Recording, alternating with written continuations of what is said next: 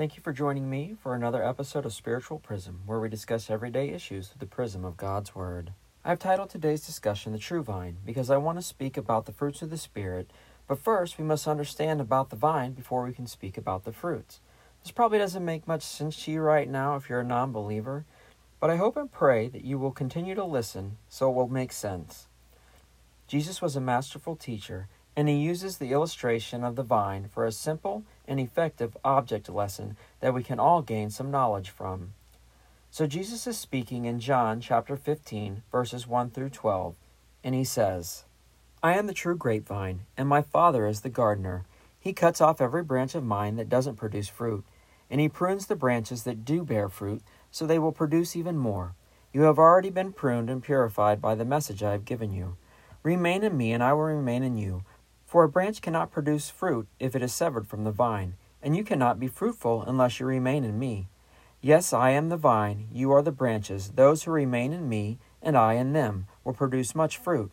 For apart from me, you can do nothing. Anyone who does not remain in me is thrown away like a useless branch and withers. Such branches are gathered into a pile to be burned. But if you remain in me, and my words remain in you, you may ask for anything you want, and it will be granted. When you produce much fruit, you are my true disciples. This brings great glory to my Father. I have loved you even as the Father has loved me. Remain in my love. When you obey my commandments, you remain in my love, just as I obey my Father's commandments and remain in his love. I have told you these things so that you will be filled with my joy. Yes, your joy will overflow. This is my commandment. Love each other in the same way that I have loved you." All right, so there's a lot going on here and so much to take in. Jesus illustrates our relationship to God the Father through himself, the true vine. He uses the grapevine because people of that time and even now can clearly relate to what he is saying. It's important that it's simple because it helps us to understand our relationship with God spiritually, and it helps us to understand his love for us. You see, when a gardener raises grapes or any crop, he tends to the vineyard or garden with love, care, and purpose. He doesn't just throw some seeds in the ground and hope for the best. No, he nurtures them and raises them to full maturity. And when grapevines can live up to 100+ years, care and love is a must. The vines must stay healthy so they can keep producing fruit. That's why it's so important to prune the branches, because dead or unproducing branches must be removed so new growth can take place and keep the vineyard or garden healthy and thriving.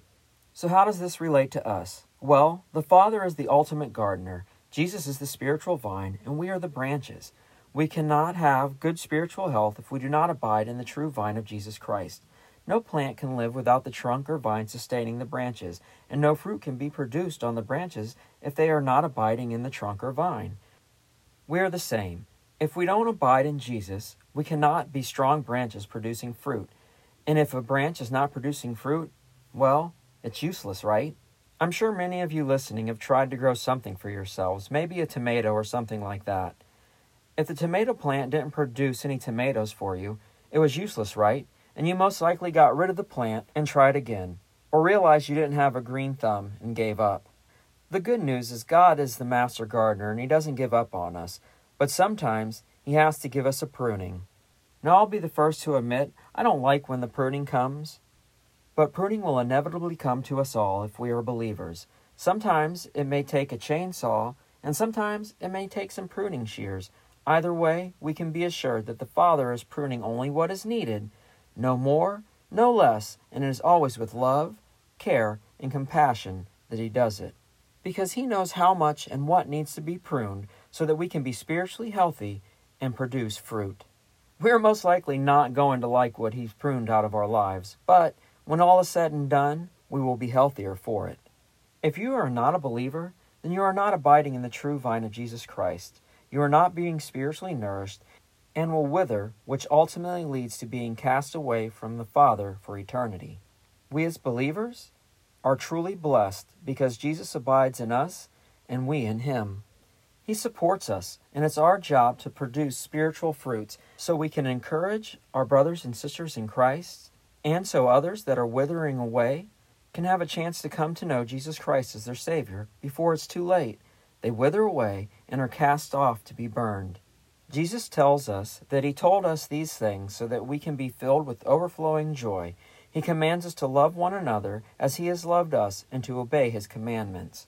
We all have a chance to abide in the true vine and thrive, but the choice is up to each one of us as individuals. Remember, the Father is concerned not only with the fruit-bearing branches, but with the withering ones as well. So in closing, I want to say, let's take this simple illustration to heart. We should all love one another and want to produce as much fruit as possible, because there are many withering branches out there that need to know the joy and love that only comes through a relationship with Jesus Christ. There are also many brothers and sisters in Christ that need support and encouragement, so they too can support and encourage others. Remember, it could be one of your loved ones that is withering away, and although you have tried, they don't seem to be listening to what you are saying. But sometimes, all it takes is for the right person to say something, and their ears are wide open, and that person may be you. So until next time, I pray you will abide in the true vine of Jesus Christ and let your fruits multiply, because you never know how it will impact the branches that are struggling or withering around you. You could just be the one that saves someone else's loved one from being cast away from the Father and into the fire.